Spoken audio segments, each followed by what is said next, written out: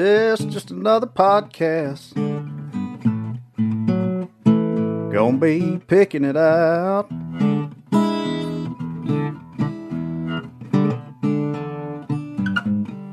It's just another podcast.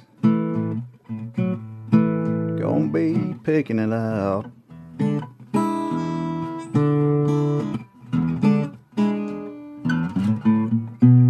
No telling what kind of shit we're gonna talk about. Yeah. Yeah, 'cause we're just picking it out.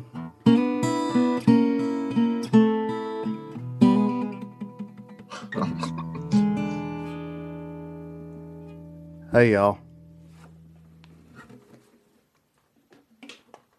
Well, my name is Andrew Pope, and you're listening or watching Picking It Out. Hope y'all doing good. Everybody staying safe still, and got a really cool singer-songwriter on with us today. Met this guy like a couple of years, 2 or 3 years ago, and really cool dude, great songwriter, very talented singer, Mr. Ward Davis. What's up, man? Not much, man. Just told you, just hiding in my bedroom from my family. Yeah, that's kind of what Christmas is all about, I think. Yeah, man. I was talking to Jinx the other day, and it's like Christmas just gets worse the older you get. It's just gets worse and worse. Maybe until your kids are grown, and I don't know, but it's like all of a sudden it becomes this whole thing as opposed to just waking up, everything being perfect. Yeah, I know. Me and my wife was talking about that. How we kind of wish to go back and be excited about Christmas morning and not have to worry about none of this shit that we're worrying about and be an adult, yeah. you know? Yeah. It is nice to, I got 2 little kids, so it's nice to see them get excited. Oh, yeah. But it's difficult also to make sure everything's just right. Yeah, it's kind of, and it's almost like, some people just kind of go through, which I guess it's what you're supposed to do. I feel like some people just kind of go through the motions of trying to look like a all-together family when you have these family reunions and stuff, and just to get through it, for the kids, basically. But anyway, Merry Christmas anyway. Yeah. Well, yeah, it's like, and it sucks this year, man. I'd love to take the girls home to see my family, or have them up here, but my parents won't even let me near their house. They don't want to get sick. Yeah, it's a crazy time, man. It's you're from Arkansas, ain't you? Yeah, I grew up southeast Monticello, Arkansas. Monticello, what's that close to? Nothing. About like my hometown. Yeah. I think we're about 80 miles north of Monroe, Louisiana, and about 45 minutes south of Pine Bluff, Arkansas. So, okay, right nestled down in the corner. You know where Batesville is? Nah, is that northwest Arkansas? Yeah, it's up in there. Yeah. I did a show there a couple of years ago. Yeah, my sister lives up around there. She lives in Fayetteville or Rogers or somewhere like that. Yeah. Yeah, going back to what you said, it's such a crazy time right now, and I know people that they're not even getting together, for Christmas, and I understand their reasoning, but to me, that's kind of a scary thing, Yeah, I get it. It's, what though, honestly, even though I'd like to go, I'd like for my folks to get to be around the granddaughters and whatnot. It's also one of those things where, even if it's forced, this will be I'll remember this Christmas a lot more than the rest of them, because it's just going to be us, we all, I have so many memories growing up of, being at my mama's house, or my grandma coming to our house. and I remember all those, but that's all like that's the they were that every year, you know, and this year is going to be just you know, just us. So Yeah. I get to be Santa Claus and spend a bunch of goddamn money on fucking gifts. Yeah. Oh Well, man. you don't even have to put a beard on. You can just paint it white, kind of Hmm. gray. No, yeah. You got I'm, that. I'm we've got the, you know, we've been doing the elf on the shelf. I don't know if you Oh do yeah. that. No, we don't, but I've seen it so many damn times. Dude, well, I got to be quiet. Like I said, the kids are right out there. But man, that elf is, man, she's been working overtime this year. Well, I've been off, you know, I've been off work. Yeah. Yeah, we had a few shows, but you know, I've had a lot of time off, so I've had a lot of time to think about all the insanity that I can make this elf do. And right now, she's wrapped around a ukulele out in the living room. She's been leaving them projects and shit to do. Like they're having to build stuff, and it's fun, man. You live vicariously through them. Yeah. Um, yeah. We've never really got into that whole thing, but I mean, I know a lot of people that are doing that, and I don't even know how the damn thing started. I don't know. I know how it started here. Is my wife brought it into my home like a tornado. I believe that. You can't touch the elf. If you touch the elf loses all of its magical powers. Hmm. And so, like, you know, yesterday I had it dangling from the ceiling fan cord, and I walked underneath it and hit it with my head, and everybody like started losing their shit. And I was like, no, I was like, I didn't touch it. My hat touched it. So I think the Don't rule count. is yeah, it doesn't count. She's fine. She's fine. Don't worry. Oh man. Yeah, the kids are into it though, and I mean, how weird would it be to be a damn kid these days? You know, with all this stuff going on. I mean, it's like they can't even. I feel like sports is going to be took away soon, and any Uh, kind of social stuff. I mean, I'm kind of like a non-social guy anyway. I pretty much always have been, as far as yeah. just in general. Like I have to be in the mood, or I'm probably pretty Mm-hmm. awkward to most people. But you know, it's like these they're going to be missing so much. I feel like, and it's different, man. It's just a different world we're in. Yeah, I think, you know, I don't know. I don't really remember what it's like to be a kid, but Oh shit, I other do. than, yeah, other than still being one. But, you know, I think with kids, man, for the most part, they just kind of roll with whatever's going on. They, you know, Yeah, you know, mine are so little. Hell, my youngest one's 2.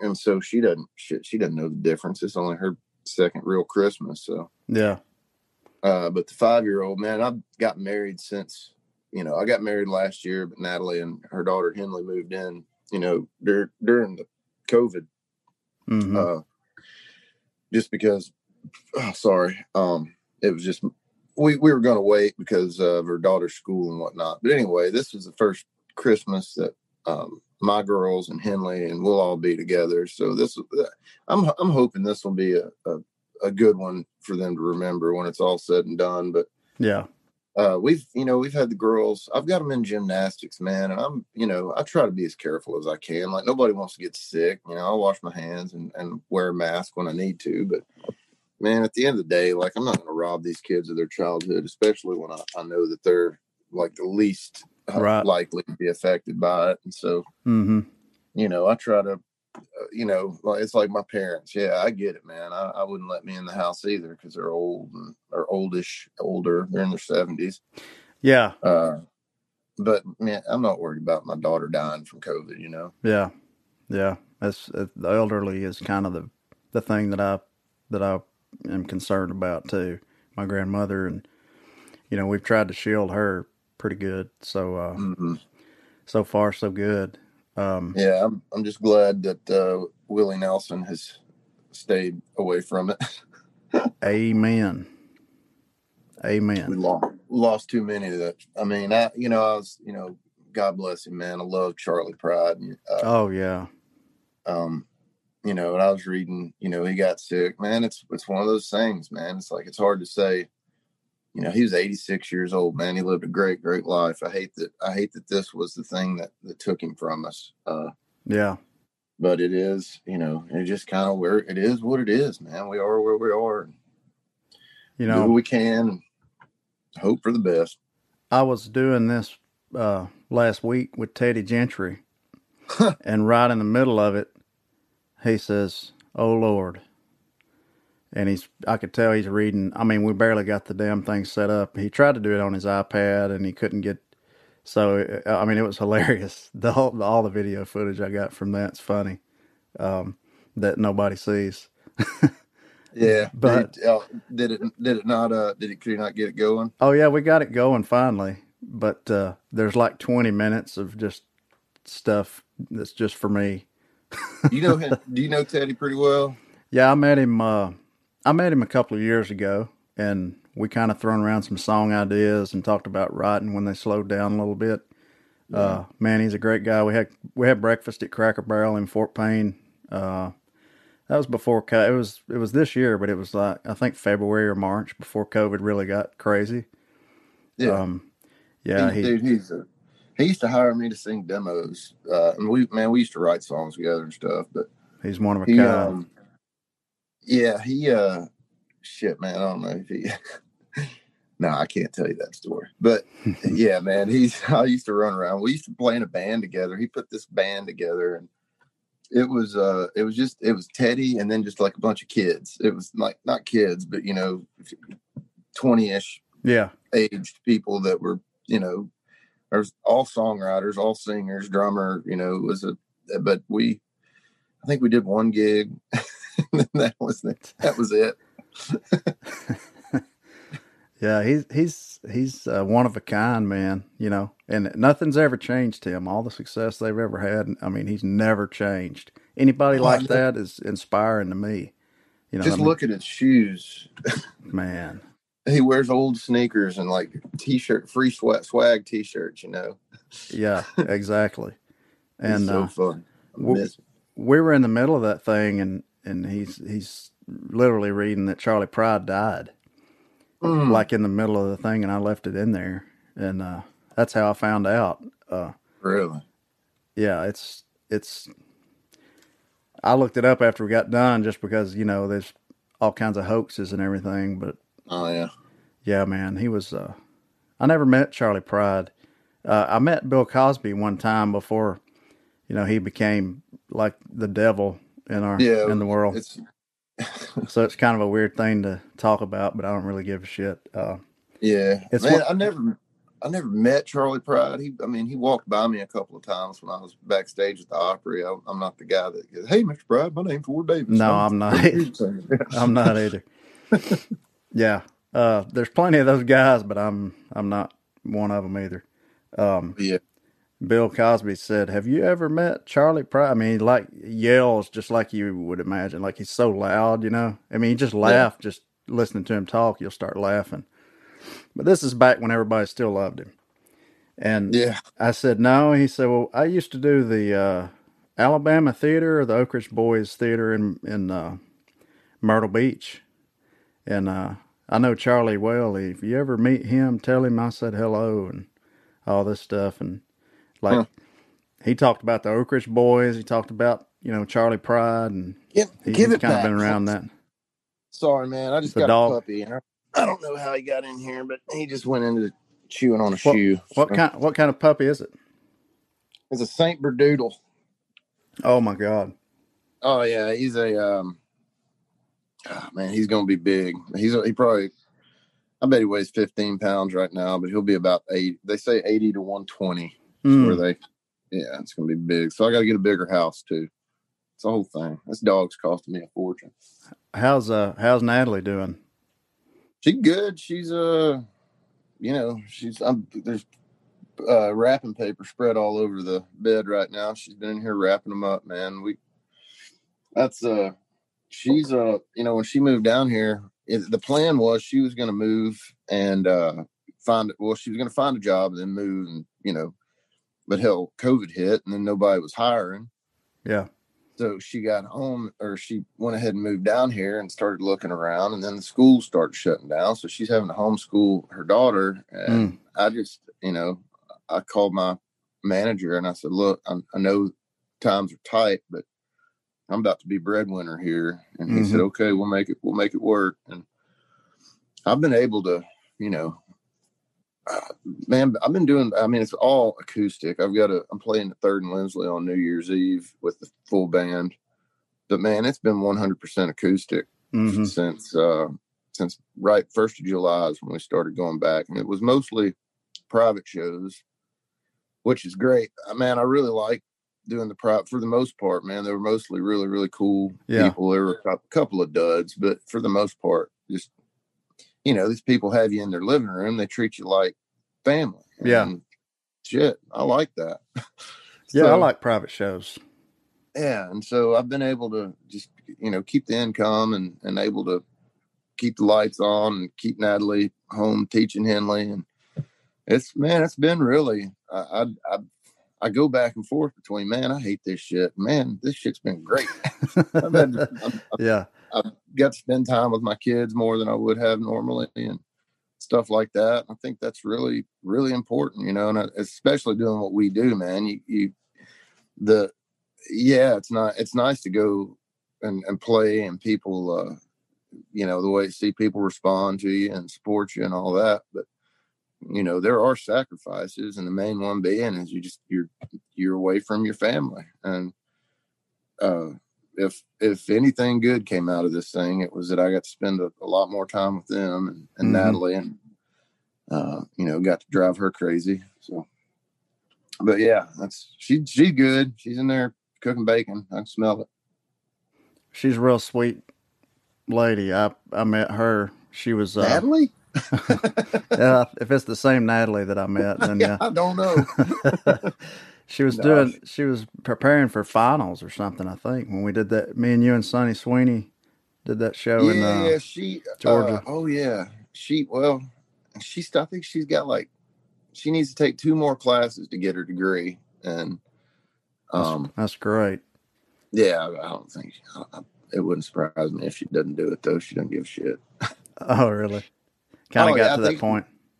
Well, I think she was doing it just, you know, she's like, you know what, I'm going to do this. And she got down to the point where it's like, yeah, she needs 2 classes that they offer like once every 4 semesters or something like that. Oh, so yeah. She's having to juggle, and I don't know. She might, if she goes back, I'm all for it. But as long as we got the little unit going here right now, I'm happy with it. You know what the thing I remember most about that night is? Really the only couple of things I remember is Sonny's Magnum Mobile. Yeah. And you texting Jamie Johnson this long text telling him to check me out or something. I'm like, dude. I mean, it was late too. And then we ate some kind of cookies or brownies or something that I think she brought them to us that somebody had. But yeah, that was a good. That'll happen. That was a good night. Blurred. Yeah.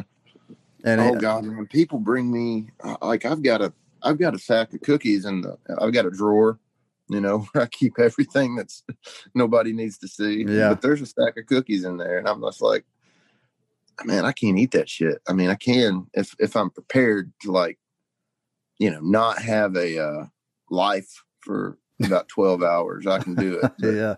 I can't function on them. Yeah. They're too good. Some of that shit's too good. Either too good or too bad. But both ways is. But yeah, that was, I think you were sick or something that night, and I was opening for y'all. Oh, dude, you remember that? I had to, well, I think I played in Atlanta the night before. Man, I didn't have a voice at all the night before, and I had to go get a steroid shot. Mm-hmm. And, you know, by the time we got to, you know, the next night, man, I lost my voice I ended up having to cancel 2 or 3 of those shows because it was just, I shredded it. Happens, don't it? Yeah, man, I was in a weird spot though. I think I just got divorced. I think it got finalized that weekend actually. And the whole thing, just the stress from that, and just, you know, the emotions involved and all that. Like, I wasn't taking care of myself at all. I mean, I don't take care of myself now, but I was really, really treating my body like shit for a while there. So, I had to cancel about half of that little run because I couldn't sing. You were either about to buy a house or had just bought Mm-hmm. one. And I'm man, in it. is that it?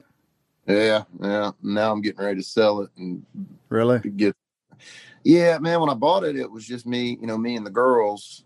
And it's a little cabin out in the woods. It's I'm isolated and it's awesome and I love it. But man, Natalie and Henley came down here. This place got small fast. Yeah. And then now we've added this dog, and it's a whole new ball game. That's a pretty cool area out there, though, where y'all live. Gainsborough, yeah. I was the one show that I did this year Mm-hmm. was I think last month, 2 months ago. It was in Gainsborough. The Bull. It was a festival. I can't remember the name of the festival.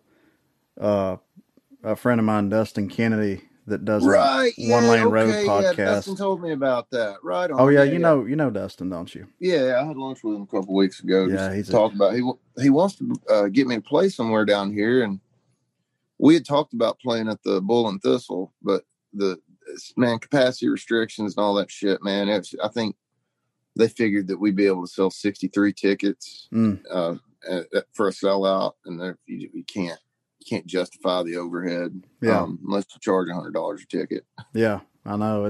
I don't know what it's going to be from here on out. I mean, I don't know if it's just going to be this way for touring. I mean, most people I know, most musicians and myself, the most money you make is from touring and merchandise. Yeah. And I mean, what happens when you don't have that? Like you said, do virtual stuff or start a podcast. That's what I did. I did I did a live stream last night. At first, those were really, really lucrative as far as just, keeping me going. And they've tapered off as time's gone. The viewership's gone down and the tip money's gone down. But people are struggling, man. Like, and it's not just there's a psychology to not being able to go and see the bands you want to play. And yeah, dude, I think we did a show in like, oh gosh, it was in Indiana, Bloomington, I think maybe.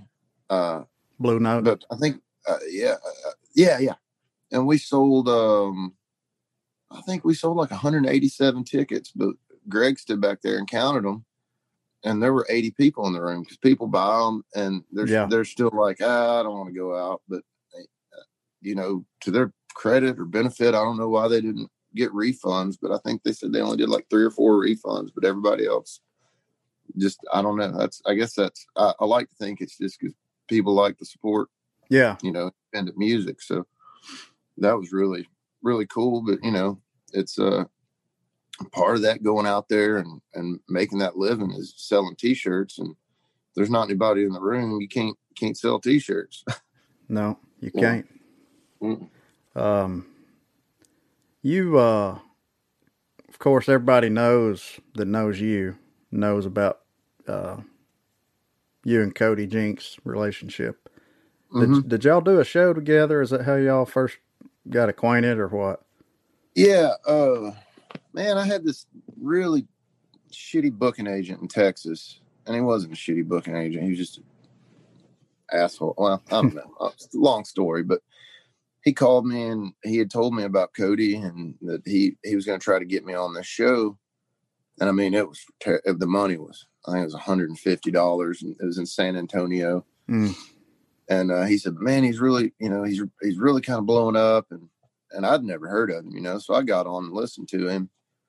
And hold on, are you there? Yeah, Sorry, back. You're back. My phone.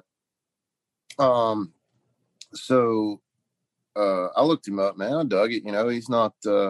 He's basically the opposite of everything I hate in country music. So I was like, yeah, this guy. I like that. And so I thought that. I figured, there'd be 100, 150 people there. Because, I mean, hell, if I'd never heard of him, then that must mean nobody's ever heard of him. So through some synchronicity and just, man, basically, my producer's Moose Brown. Oh, yeah. Moose is in Bob Seger's band. Cody's manager is he used to work for Bob Seger's management.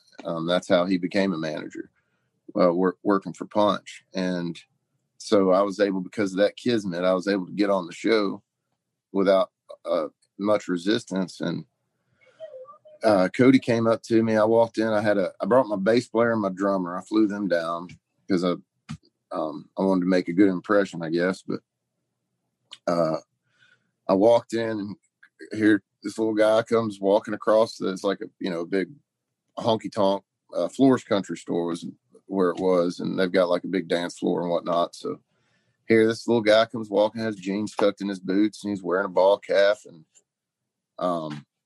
he walked up and introduced himself, and he said, "Are you Ward?" And I said, "Yeah." And he said, "I'm Cody. And, well, thanks for doing the show, blah, blah, blah." And he said, "Do you like the Weeds?" And I said, "Yeah." And he said, "Come on." And so that's how we. And that was it. That was it. Oh, but man. Cody's that guy that, man, he's a really generous dude. And he, I think after that night, he ended up telling his manager, like, I want to put him on as many shows as he wants to get on. And so, yeah, that's kind of where it ended up. And we started writing together, and just always been friends. Hell, we drunk dial each other now and then. And I always try to, go hang out with him when I'm in the area.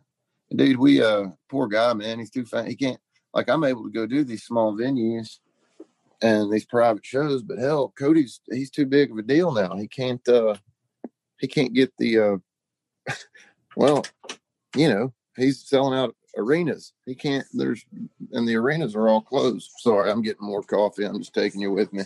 Yeah, man. You can put a little whiskey in there if you want to. I ran out of whiskey the other night, Andrew. I'm ashamed to say. There's always more.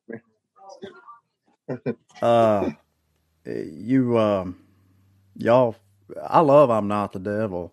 That's probably really the first time I heard of Cody. Yeah. And I can't remember. I was watching something, or somebody was telling me that y'all wrote it. And that's a cool that was the first song we wrote together. And I think, really? Man, honestly, that was kind of like his, the song that kind of opened up the public to him. But I think it had less to do with the song and more to do with Cody. I think he was at that moment where he was about to put something out, and people were going to find out about him no matter what. Yeah. That was the last song he recorded for that record. And I think they were going to call the album Adobe 2, the Adobe Sessions Part 2. Jesus, dog. Oh, man. I'm Snow. No. Come here. Jerk. Stop biting me. They'll chew up everything. Dude. He's going for the bows. Sorry. This is probably going for the bows. Yeah. There's a sack of bows on the floor, and he's going for them. Did you have piano lessons? Did you take piano lessons, rather? Until I was about 10. I got kicked out because I wouldn't read the music. All I wanted to do was play Garth Brooks songs. Man, I took piano lessons from when I was like 5 to probably about the same year, 5 to 10 or 11. I never had an interest in reading the music. Like my teacher tried, he played by ear.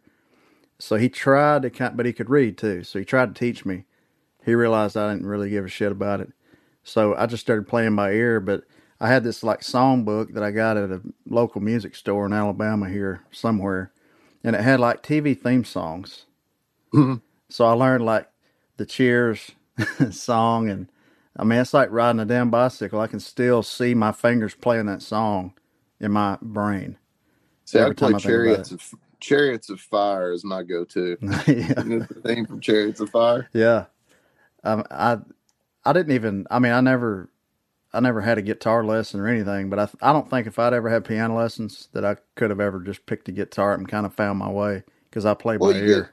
You get an understanding of, like, the thing about piano, it's you can see it, you see it, like that C's here and that C's there. And, I think plugs something in your head and just Me makes too. music make a little bit more sense to you. I'm really glad that my folks did that, put me in piano lessons, because they weren't, Dad bought a piano and said, Dad is one of those guys, grew up real poor, didn't have any opportunities to do anything except, what he figured out on his own. His parents just worked and worked and worked and worked. And so they didn't have a piano, and they didn't have horses, and they didn't have all this stuff. But Dad was always real good about, like, we didn't have Nintendos, but we had mules, and we had an upright piano, and he put us in lessons just to see if we liked it, and we did. But I'm the only one that,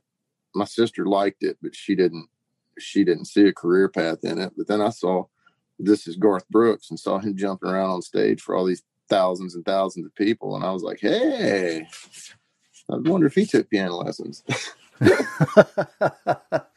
So Garth was kind of like your reason that you wanted to do this. Yeah. I mean, not. I wouldn't Like say your that. first. Yeah, he was the first. Like the first. His first album was just had so much piano on it. I mean, and Yeah, it did. most notably the dance. Oh yeah. So, I started doing that, and I was like a goofy, kind of not, I wouldn't say a nerdy kid, but probably, I don't know, kids picked on me. But I was, once I started playing Garth Brooks songs, I was kind of cool. Not that I was cool, but they didn't mess with me as much. So, Yeah. So yeah, I stuck with it, and then I started. And growing up in Southeast Arkansas, our school was the country school. Like, we weren't in town. Mm-hmm. Country music that's what everybody listened to. We had a rodeo club, but we didn't have a football team, that kind of thing. So, Really? yeah. Well, it was all a bunch of just corn-fed country boys, man. Man. They were. You should have seen them playing basketball, man. I'm not, man, just the clumsiest bunch of kids. And, I think we did have like a state tennis champ at our school, but it was, there weren't a lot of state champions floating through Drew Central High School. Well, we didn't have tennis or nothing like that, but we damn sure had a football team. But we were kind of like that. Like, we were the county school, Mm-hmm. And I mean, I'm from the same county that Randy and Jeff and Teddy are all from, DeKalb County. Oh yeah. So they're from Fort Payne, which is like the city, of DeKalb County, yeah. and we're all the little county schools. That's Right how, on. and it was by football is how it went. Because I mean, hell, this is a football state, you know that. But Yeah. Cool. it goes all the way down to the damn high schools. Yeah, I had some. There was some guy playing football for Alabama years. I mean, it's 20 years ago. I can't remember the guy's name. Sam something, son of a bitch. Came over and stole my girlfriend from me in Arkansas. Uh-oh. Yeah, I went over to I don't know. You know how it is when you're in college and you and your old girlfriend. Mm-hmm. I came home. I went over to her house one night for the hookup in college, and there were all these little elephants everywhere with a big A on them. I was like, what is it? What is this elephant? Because I don't know anything about sports. I didn't keep up with it. I was like, what is this? And she's like, oh, it's Alabama. And boy, I just felt my eyes. That's bullshit. Oh, Thanks a lot, Alabama. Sore subject for you then, Alabama football. Fucking elephant ruined my life. Elephants. Yeah. My granddaddy, he had them dang ceramic elephants. I mean, he had all kinds of stuff sitting there all around the house. Yeah, well, in Arkansas, it's hogs. Yeah. I guess we have to. Yeah. Dude, you want to hear something funny? The college I went to is in Monticello, Arkansas. It's the University of Arkansas at Monticello. And our mascot was a boll weevil. Really? Yeah, a fucking bug, man. Very intimidating. Shit. Yes, angry ass, And I think well, if that don't scare you, I don't know what will. Yeah, I can't say this for certain, but I think that UAM had the longest losing streak in NCAA history. Their football team did. Mm. But there were, when I was in the marching band in college, but there were there were seniors on the football team that had never won a home game. Mm. Man. Yeah, I'll never forget that I was, we were there when they finally won one, and they had this, what they call, I think they called it the victory bell, that whenever they won a home game, the whole team would run across the road, and there was this big pond with this bell by it, and that was the only time I ever saw them ring that bell. That's Boy, like they were happy. it's like the damn Cubs winning the World Series a few years It ago. was, man. It's like we won. Except, to win the World Series, you have to win another game. I mean, these guys it was bad, man. Oh man. What made you want to move to Nashville and just really get serious with it? I hated college. Drop out? Yeah, just quit going. I don't know. Well, Is there a process to dropping out of college, or do you just like no. give up and leave? I think you either just stop giving a shit and start failing and then Yeah. just stop, or just wake up one day and a little hungover still and just kind of like, I'm going to do I something. did. I think I was in like a marketing class or something, which, considering what I do now, is probably the dumbest thing I ever did was not pay attention to that. But Yeah, that's I was important. I was in class one day and he was up there talking about something, and I was like, what are you doing here, man? I was writing a song in my notebook, and I was like, Yeah. Lord, come on, man. And like, I just got up in the middle of the class and left. And Oh, in the middle of the class?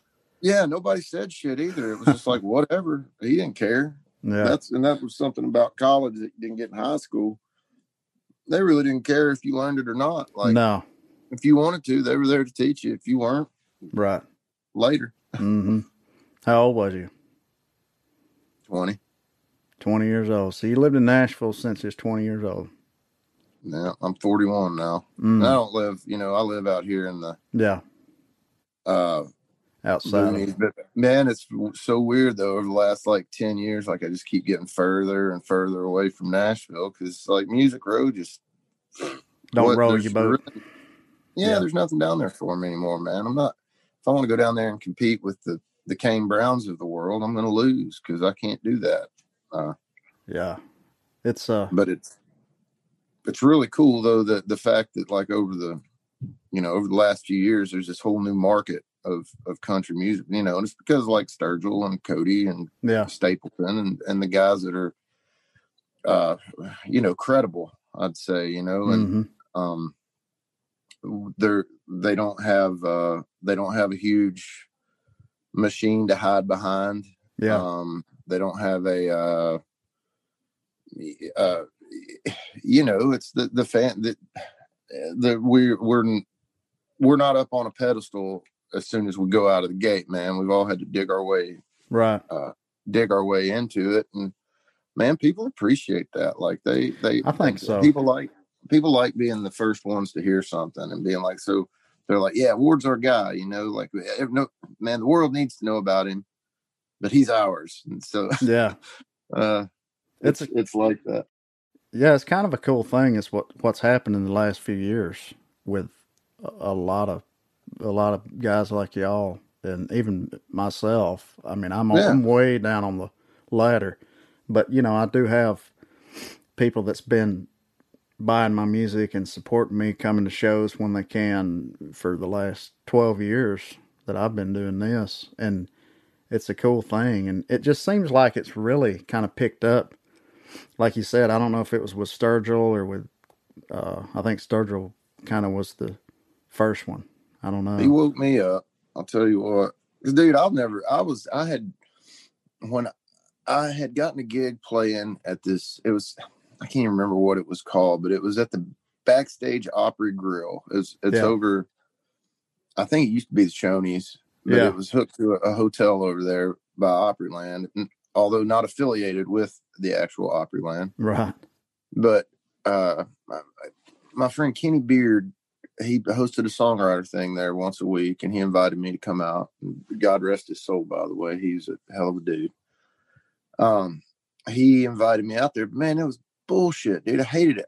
All I was doing, it was tourists who didn't give a shit. I'd get a clap here and there, and nobody knew my songs, and it was just one of those things. And it was $100 and a meal. Yeah. which was pretty big money for something like that. Oh yeah. But I got home that night and I was just, just deflated. I was like, man, this, God, yeah, because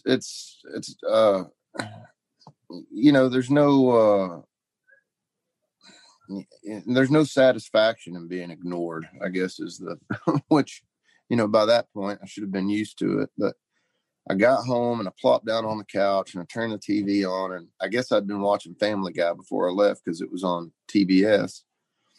And like I turned it on, and the first thing that was on the screen was Conan O'Brien holding up this.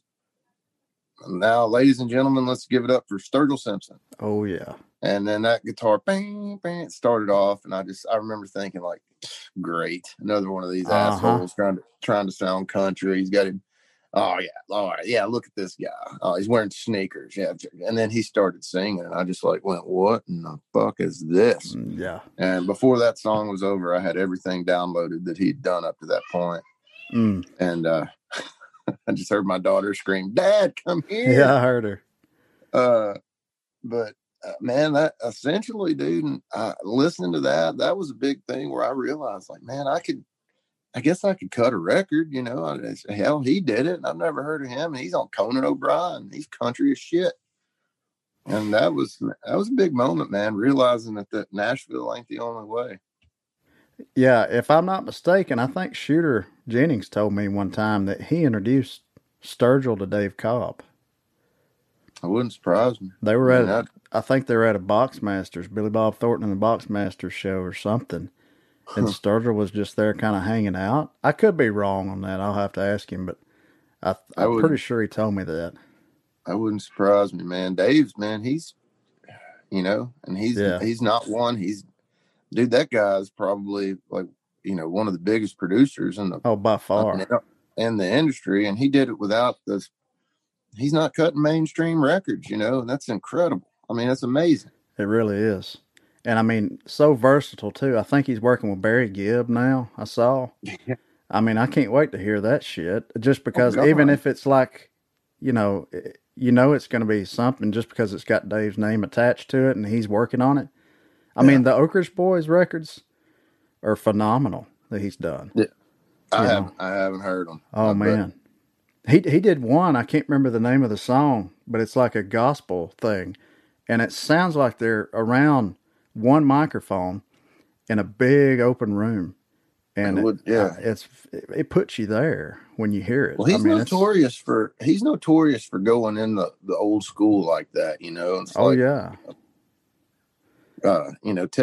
ditch the pedal board type thing, just plug it in and play it, and which is cool, man. I mean, it's rootsy, but he's found a way to make it sound really fresh. And I haven't heard of Dave Cobb. I haven't heard something with Dave Cobb's name on it that I didn't like. And I will put Wheeler Walker Jr. in there too, because I love Wheeler Walker records. Yeah, I mean, and that worked so good what they did with that. They knew it. They knew it would, and it did. I mean, that was genius. Mm-hmm. That was genius. And for a moment, there was that, like, this tiny little moment where people didn't realize that it was a joke. They thought that he was actually real. Yeah. And he was a real guy named Wheeler Walker Jr. As if such a thing could exist. But man, then he's all those videos of him talking about, all he wanted to do was fuck Adele. Yeah. It's great shit. It's hilarious. Oh, God. I mean, Reba, and he wanted Reba too. Yeah. He was selling out.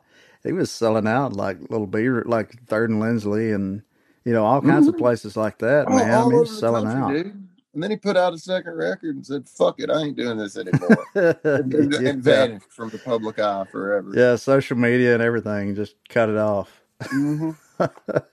Marketing, like you said, it's funny because I was talking to Eric Bischoff. I don't know if you know that name.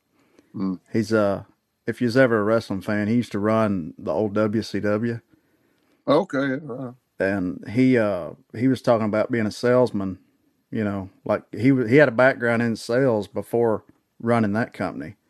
He sold advertising spots, but he was talking about how when you're an artist, an actor, anything in the public eye like that, you have to be a salesman. When you're singing, Mm-hmm. I mean, you got to sell that with your voice, you know, Mm-hmm. and it all really goes back to marketing, I think. Yeah. I think Also, Garth had a really good sense of that. Of course, he's got a degree from Oklahoma State, I think, doesn't he? yeah, in marketing. Yeah, Yeah, Garth he's was the king of that, man. He knew how, and he still he does. I mean, still does. I've become over the years. I've become pretty disenchanted over Garth. I think, you know, I have an opinion on it, but Me too. I don't. I don't like the records that he's done in the last few years. Not that I don't like them. I just they did. Man, they weren't. They're not magical. Man, they used to be magical.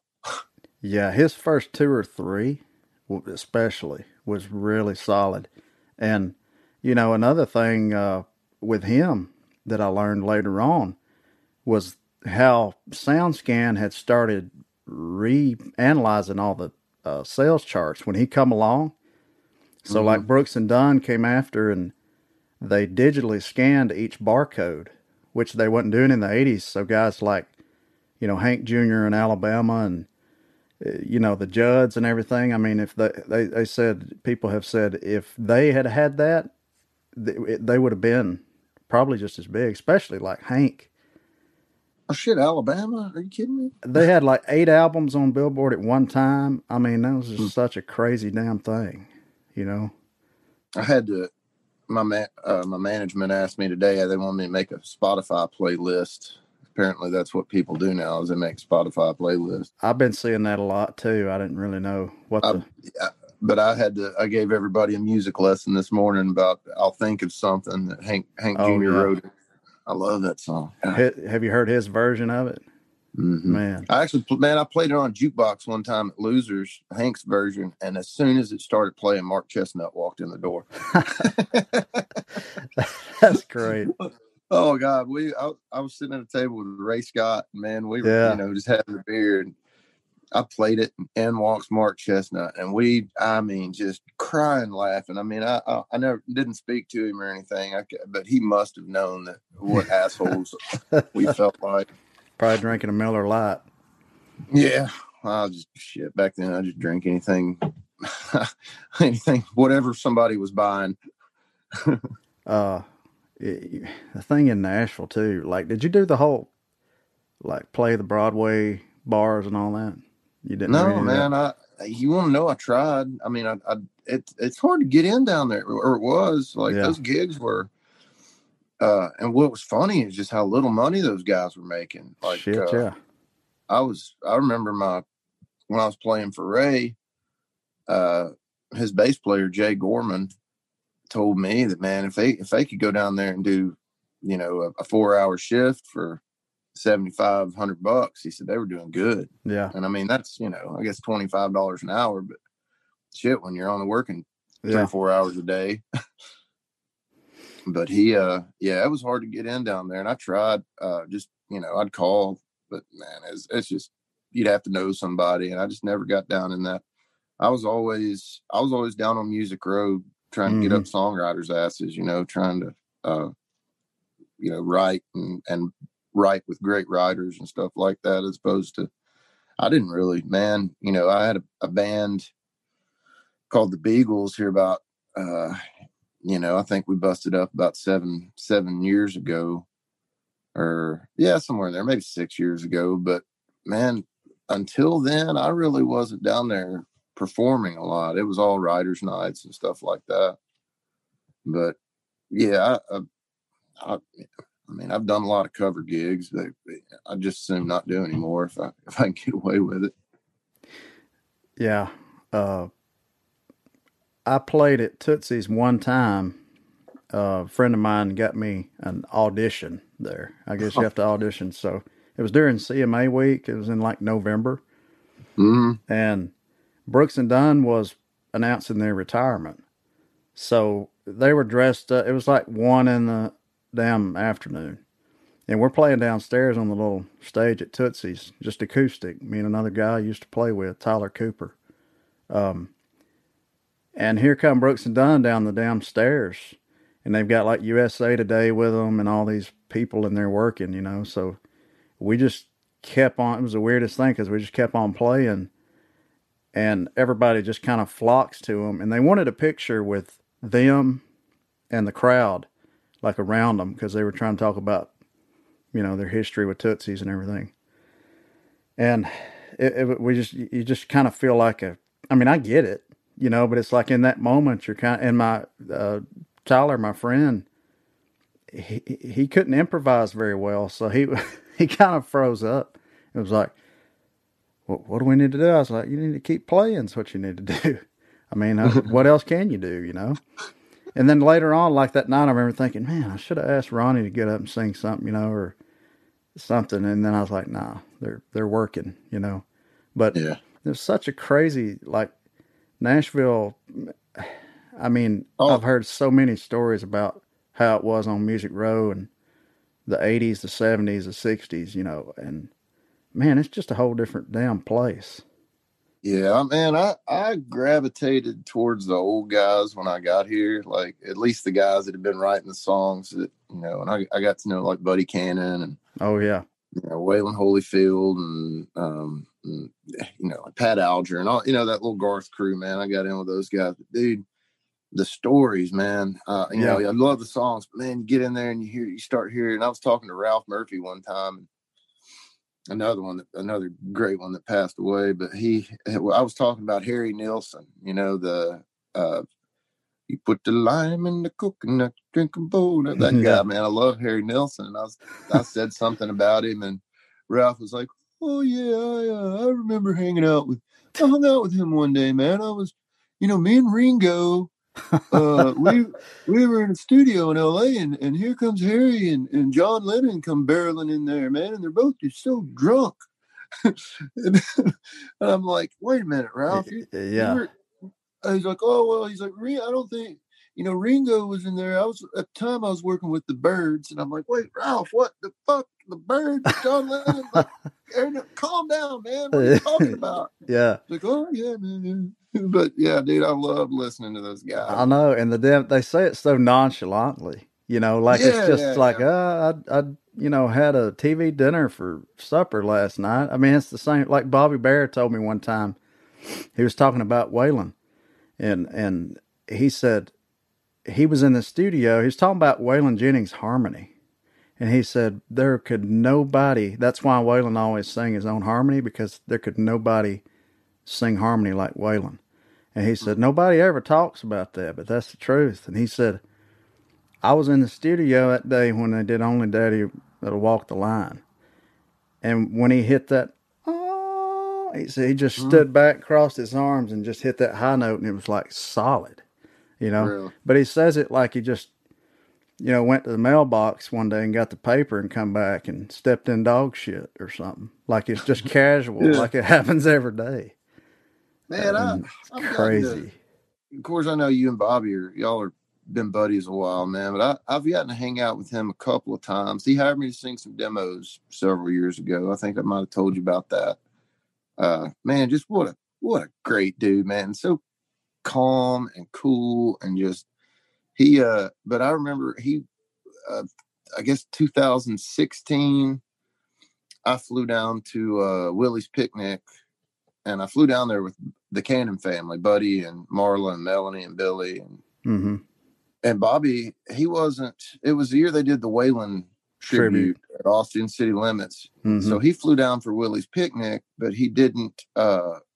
He wasn't on the picnic. He was just doing that tribute show to Waylon. Yeah. But he just came to hang out with Merle and Willie and all of them. But anyway, man, he Buddy had leased a bus, and it was just parked back there. We didn't go anywhere on it, but he just had it for us to sit on.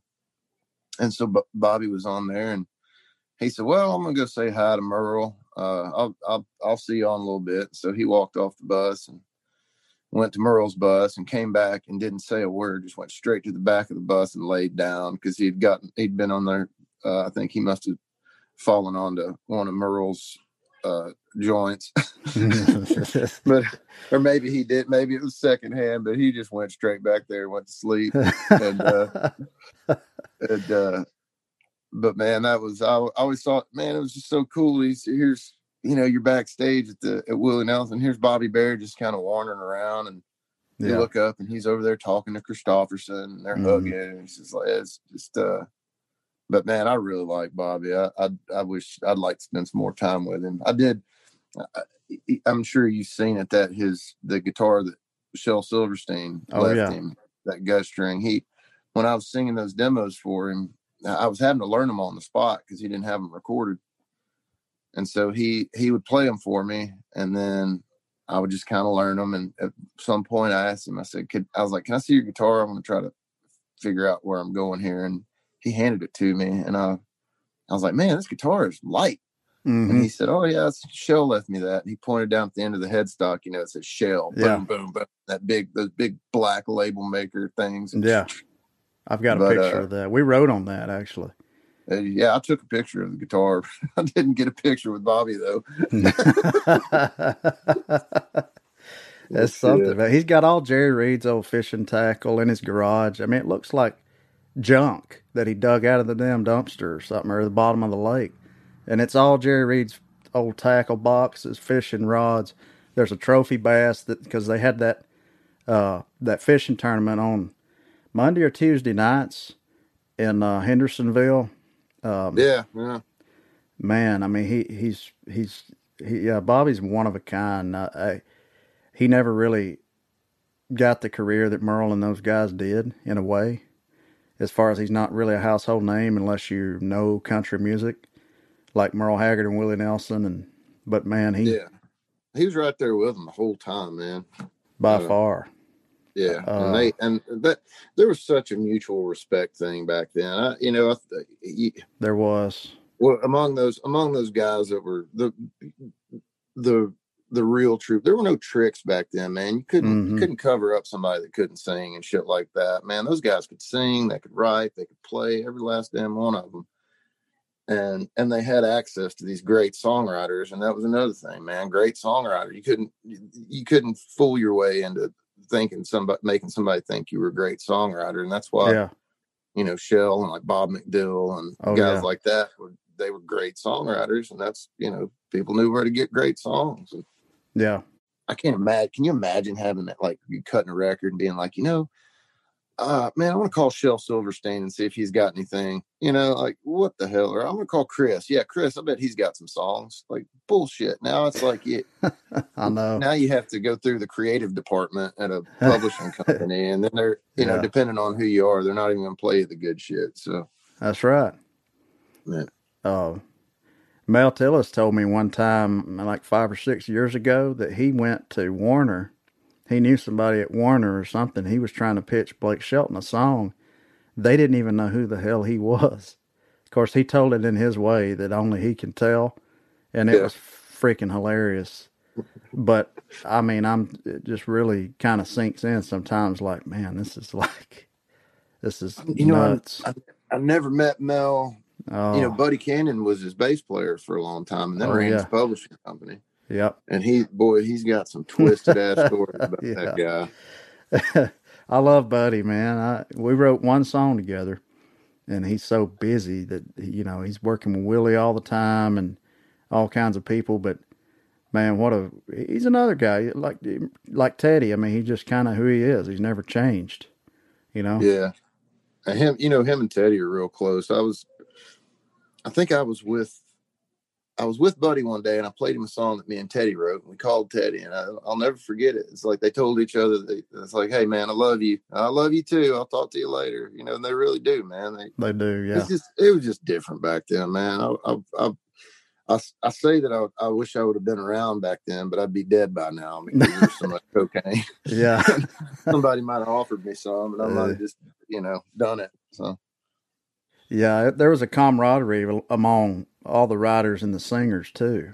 And like it was a community. It was, and they'd have these guitar pulls over at Roger Miller's or Willie's, or I mean, man, I've thought a lot about wishing I was back from that era, but then again, it's like you said, I'd probably be dead. But hopefully, I'd have some good songs that would outlive God, me. man, can you imagine being Bobby Bear and turning on a country radio station now and just being like, what the hell is this? You know? And I don't know, Yeah, maybe he doesn't think like that, but boy, I would. Hell, I do. man.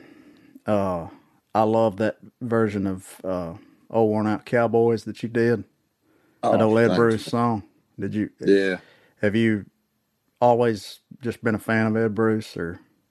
Man, that song was on a tape when I was a kid that my dad had, and it was a compilation tape that had it was all cowboy songs, but they're like My Heroes Have Always Been Cowboys was on there, and Ghost Riders in the Sky, and then Old War Out, is one of them. My dad loved it, so I learned it.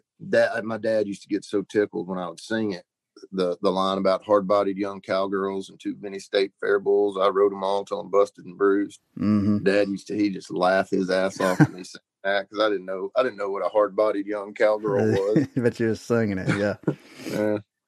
So, have a little bathroom break there for us, but uh, what about your new record, man? How did that come about? Did you just have some songs you wrote or for it, or just ones that you wanted to put on a record that you've written? Yeah, I don't. There's a, you know, I've been saying this a lot. Like I can't write albums, but I'm a songwriter. So a lot of these songs on the new record are, I think the oldest one on there is about 16 years old. The newest one on there is probably 10 months old. Oh man, kind of going back to what we were saying earlier. I used to write with these really just great songwriters. Carrie Kirk Phillips, she's got a Oh cut yeah. on there, and Bob Regan and Kendall Mm-hmm. Marvel. You probably know Yeah. Kendall. Yeah, we've wrote together. Man, there's some songs that I wrote, in the years past, and even when I was just still kind of learning to write, but I was writing with these great writers with incredibly high standards of, what they walk out with. So Yeah. man, it's one of those things. Like, I've got these songs that I'm really proud of that, I hate to just put them away and nobody ever hear them, even because of like just because they're old doesn't mean they're not relevant. And they don't still mean the same thing they did back then. So a lot of them are old, but and there's a lot of stuff I've written in the last 2 or 3 years. But man, it took me 4 years to cut this record. Like I think I ended up cutting probably about probably 25, 30 songs for Mm-hmm. this record. And at the end of the day, like you go back and listen to them and you're like, I didn't knock it out of the park with this one. I didn't knock it out of the park with that one. I did on this one, but I didn't really on this one, but the song is still there, and like shit like that, and so I wanted to make a good record, and I wanted to be able to, stand behind every song and be like, yep, that's mine. And I didn't Yeah. want to, there was nobody telling me I needed hey, you need a radio hit, man. You need to go write something that's, like nobody's been telling me that. So, man, that's pretty nuts. The group of guys I work with, the control that I have over my, my art, my craft, whatever, they pretty much stand back and let me do what I want. So, I got to do another record. That's the only problem. Yeah, there's always that. It's like after you put one out, you're like, okay, what now? Yeah. And man, the response has been just like incredible, like really. And I'd hoped that it would be, I didn't expect it to be. But I say it in jest, but man, there is I don't want, when I make another record, I don't want people to say, well, that's a good record, but it wasn't as good as his last one. I don't want that either. And Yeah. I don't want to just try to make it different for the sake of making it different. So I can be like, well, you can't compare these two, because they're always going to compare them. I don't know, man. If you're going to make records are forever. They are forever. So whatever you do, my kids are going to have to, Yeah.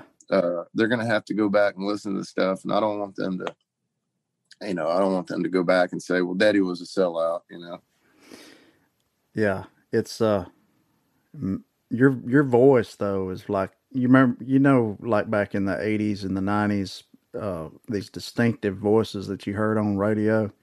Mm. I think you've got a distinctive voice. I've ever since the first time I heard you sing, I thought that, uh, Oh no, you it's the know, only one I got.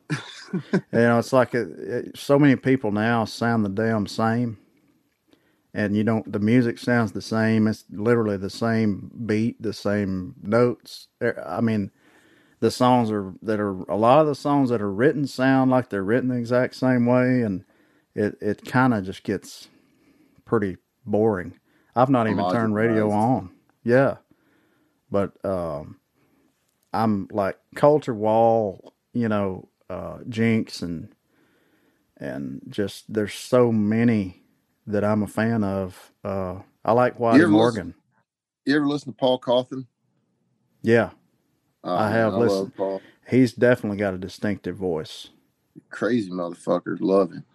Uh, he's he was in what was the band he was in? Fathers and Sons. Yes. Yeah. My uncle played me something a few years ago from this group Fathers and Sons from I don't know mid 2000s or something, maybe after Mm-hmm. 2010. I don't know.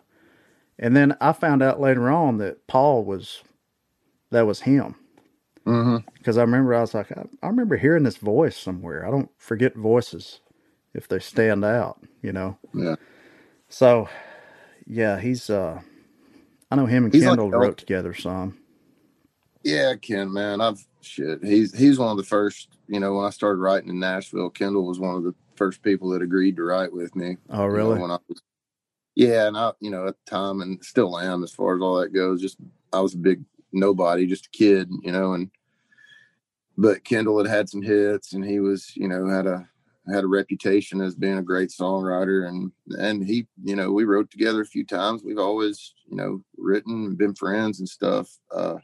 But I'm glad to see him out doing records and doing his own thing because he really is just. I mean, you want to talk about a distinctive voice, Yeah. Kendall. I mean, he when you hear Kendall talk.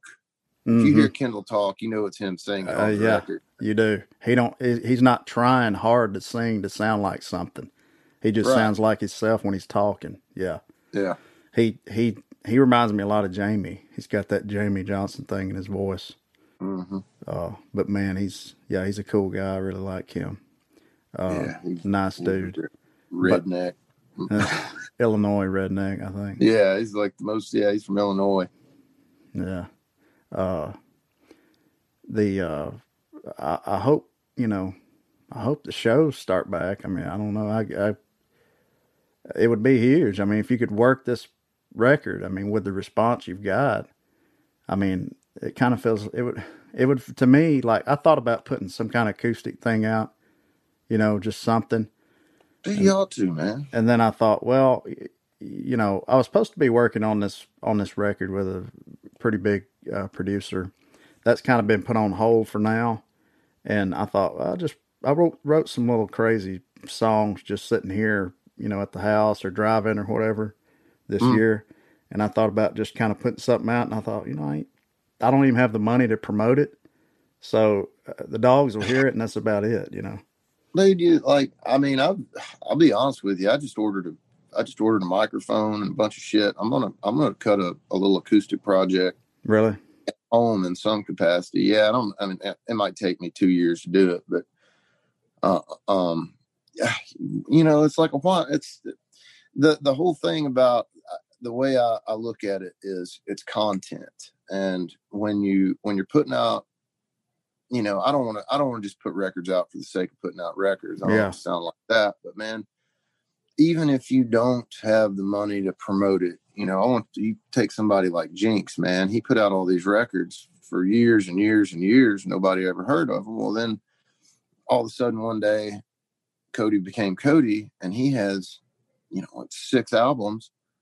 So people, man, when people invest in an artist, it's that whole. When I heard Sturgill Simpson, man, first thing I did was download everything I could of Sturgill Simpson, and to have that content out there, you may not sell shit this year, but then all of a sudden next year you put a record out that you do promote and that that gets some attention, and then people will download the other stuff too, and then Yeah. it's, you know, Yeah, that's uh, true.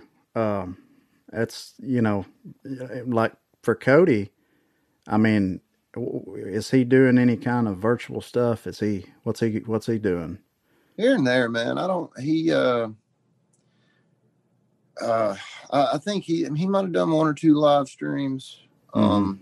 I know he did at least one, and he had so many people watching it that it crashed his page, and That's awesome. uh, so I think that might have been his only one. But he's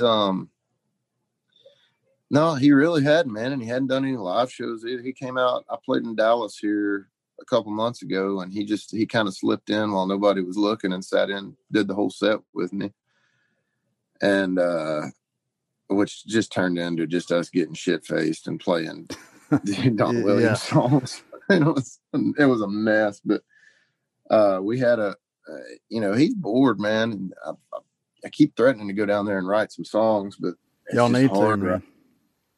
We Or do the Zoom thing, man. If he does that, just I've tried that a couple times, and I probably will more. It's a little hard. it is. I like being in the same room, feeling that energy with somebody. I've tried it too, and I mean, it is what it is, I guess, but Yeah, for sure. it's not the same, Yeah, we live in a virtual world, and I'm a virtual girl. I reckon so. Virtual girl. Well, I mean, you should definitely, I mean, especially with the response that things getting, I mean, just to keep it, out there or something, just try to do some more virtual stuff. I know you got a pretty big following on your social media too, so that would be. It's been growing, man. It's like and I said it earlier, and I'll say it again, man. 2020 has been rough, but like I've been able to grow, and I've been able to grow my audience and I don't think I'm a social media genius, but when I get on there, and obviously like management, my promotion team, they're always posting about shows and stuff. Like I don't do that, but when I get on there and post something, man, I try to be as personal as I can, as human as I can, man. Like I think people get on Facebook and get on social media, and they give this version of themselves that it's Mm-hmm. who you are is what you do when you're alone. Yeah. And or and I guess when you're in the public eye or whatever it is, you do that's what you promote. You promote this version of yourself that you want people to buy. And I decided here a few years ago that the version of myself that I wanted to promote was the only version of myself that I have, and that's me. And Yeah. there's personal, private things I don't put out there, but man, as far as just like the emotions I feel about just in general everything, and it's the same. It's the same guy that's in the songs I put out, and my songs aren't always, they don't always make me look great, but at the end of the day, I went through my divorce here a couple of years ago, and I made some really really big mistakes and did some rotten shit, like I'm ashamed of, and that but part of me getting past that was I had to forgive myself for the people I hurt and the things that I did that were wrong. And I think part of that process was, writing songs about it and putting it out, putting myself out there, being vulnerable enough to say, you know what, Yeah. I'm human and I make these mistakes. And I think the response that I get, the positive response that I get for the negative things that I've done, are just in general, because everybody makes these mistakes, man. Like everybody slips up, and everybody there's no nobody's perfect. I guess that's Yeah. that And should be the title of my next record. Nobody's perfect. Nobody's perfect. It's hard to be vulnerable enough to write about it sometimes. It has been for me. But then it's like you get to that point where it's just I got to get this. It's like you're bleeding now on the paper. You know, Hmm. it just comes out, and you can't stop it, and it's just, and I think that's really what people, because like you said, people go through it. You're not the only one. I mean, everybody makes mistakes. Everybody goes through bullshit in their life, and man, get it out there. You know. You ever heard Rake and Ramblin' Man? Oh You God, know yes, I I'm love Don ready. Williams. Jesus Christ, man, dude, you want to talk about vulnerable? Yes, And absolutely. I Yeah. spent my last $10 and bought her a secondhand ring, man. Mm. Jesus, like Who wrote? I don't uh, even know who wrote that. Did Bob Bob McDill? McDill. Yeah, Oh yeah, God. he's great, man, and you know, I think that's missing now, man. That you know, dude, Mm. sometimes you knock up a girl, and sometimes, yeah, it's inconvenient. It's not part of the plan, and but you know, it's hard, but it's real, and that happens, man. And people, it's like not writing about stuff like that, not putting music. That's you're basically painting a fantasy for everybody to hear, and I Mm-hmm. don't think people want fantasy anymore. I think they want to be people our age or older. They don't give a shit about Fireball and Yeah. blue jeans and tailgates. They want to hear about that kind of stuff, and just makes you more human. You know, I market myself as me. It's pretty. It's I don't have to get into character. Right one called "Knocking Her Up, Knock Me Down." Oh Hold man. on, I'm gonna write that down. Yeah. See, this is how songwriters work right here. Hear Yeah. something on TV. I read a lot of stuff on church signs. Man, I've got so many ideas from church Oh yeah, signs. yeah, that's a pretty good idea, Oh, it's. I mean, dude. We need to before long. We need to get together and try to write one, man. yeah, I'd Uh, love to.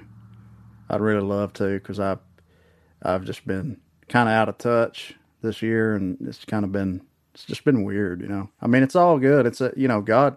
I feel like God's behind all of it still, always. But you know, it's just the music thing. I've been doing it for the last. You've been doing it way longer than I have as far as in the business, but I've been doing it for the last 12 years, almost 13, and this is kind of the first year where I kind of stepped back a little bit from just thinking about it 24/7.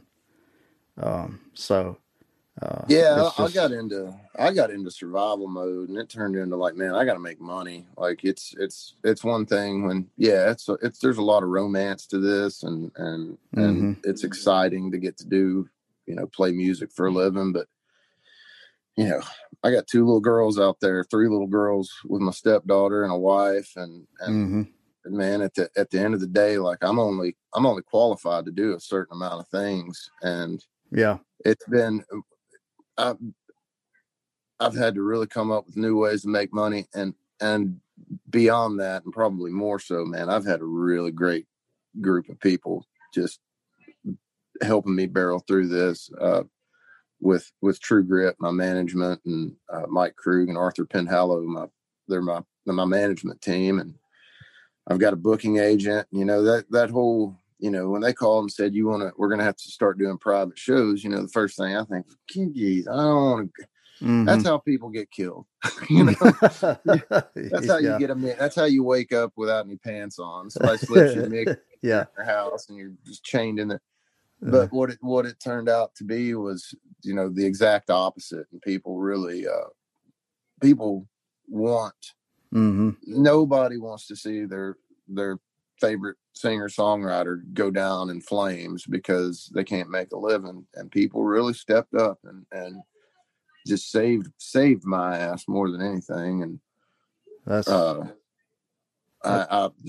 2020, like I said, man, it was awful, but man, it was great. Yeah. That's a blessing to have people on your team that you can trust too, because you know you can't trust so many of these sons of bitches that are booking shows and managing, and you know they're the smartest guy in the room a lot of times, and it's just the music business can be Yeah, just dude, shit. I don't have a piece of paper signed with any of my people. Not we don't. It's all handshake. And I actually, That's dude, awesome. I got an email this morning. You want to hear about a great accountant? An accountant that calls and says, "Hey, Ward, we really need to get you set up on a retirement fund, man. This savings account bullshit is only going to take you so far." So he's texted me this morning and said he's setting me up an IRA. And I was like, all right, cool. I'm not even Irish, but I'll take it. Yeah, it's a good thing. I mean, you've been doing it for so long, and to have some people you can trust and not have to second guess or worry about, think about. Nobody wants to. A lot of times, I felt like I put my hand out, but it's in a weird way. Like I've been, I started doing these lyric guitars where I write my song lyrics on these guitars, and it's a good idea. I fought with my management over how much to charge for them because I was like, y'all are charging too much. And they're like, no, Ward, we're not.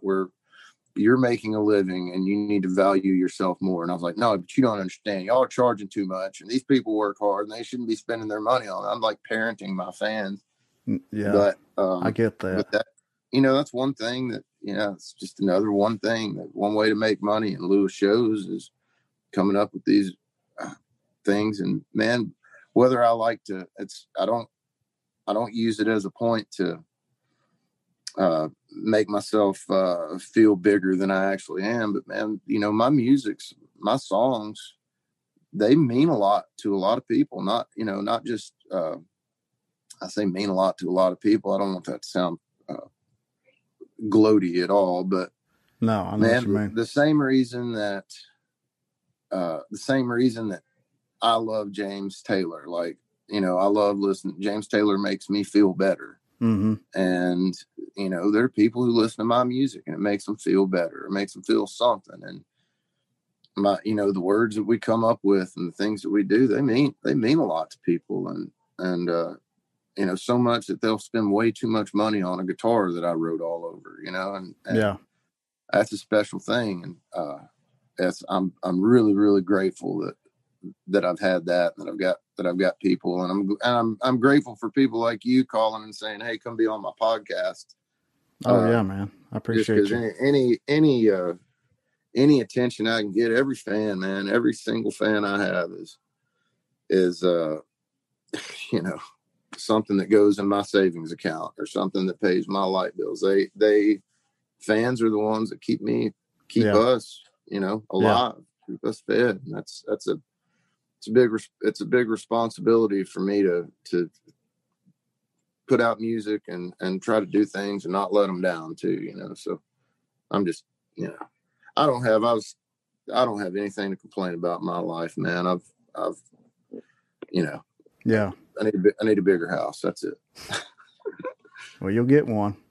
You got a guitar by you? No, but I can have one pretty quick. Play one of your new songs if you want to. All right, let me grab one. People would like to hear that. What are y'all doing? Okay. We're looking up a lot of stuff. Okay, it's an OMG. Oh yeah, you want to see this? This is what I got right there. OMG. Oh. I haven't showered. That's Andrew. Oh yeah, put that on the internet. No. Yo, nasty ass woman. I got you now. Got you now. All right, let me see. Get this thing closed back. And one day, if it takes off and gets 25,000 views or downloads, then she'll wish she took that shower. Dude, I'm like, seriously, you're about to see my messy ass bedroom. It's a wreck, but I got to set this thing up somewhere. They're made to be messed up one way or the other, I think. Difficult. Dog. All right, here we go. This is a $100 guitar. Oh, gut string. Yeah.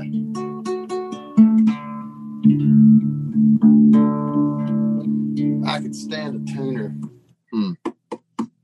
What should I play, Andrew? Whatever you want to play. So play something off the new one.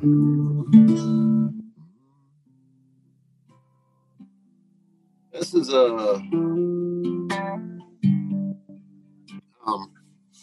this is a song that I wrote. I started this song with a guy named Ren Boyer. I don't know if you know Ren. He was remember a band called Carolina Rain? They had a deal, or they had a a couple hits, probably 15 years ago or so. But Ren and I started this, and we couldn't get past the first verse, and so I took it to Kerry Kurt Phillips and all of his infinite wisdom and his overalls. Yeah, and his overalls and his 10 a.m. co-writes. Everybody else in town was 10:30. He stuck to 10. Yeah. But we finished this, and I've always thought it was cool and put it on the record. It's called Good to Say Goodbye. I'm 17, big and bad, butting heads with my dad. It was time for me to leave that house. An old junk car full of worthless stuff. Didn't have a clue, but I'd had enough. Turned the key, hit the gas, and headed out. Even though it hurt to see my mama cry, it was good to say goodbye.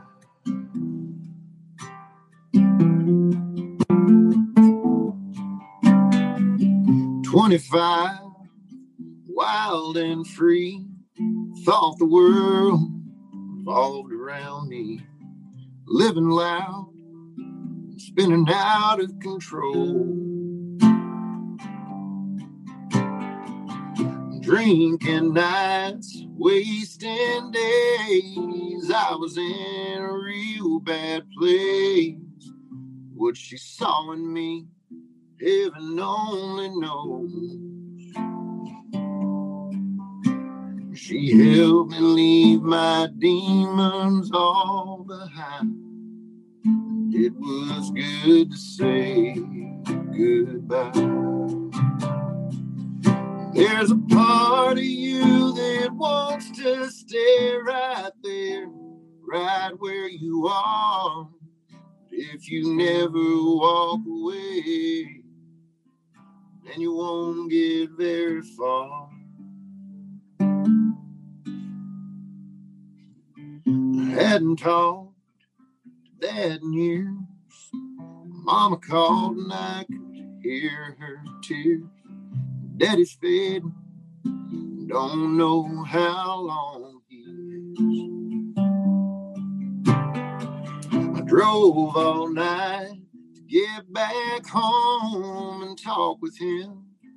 His room alone, we laid to rest all the anger from the past. It was hard for me to swallow all that pride, but it was good to say goodbye.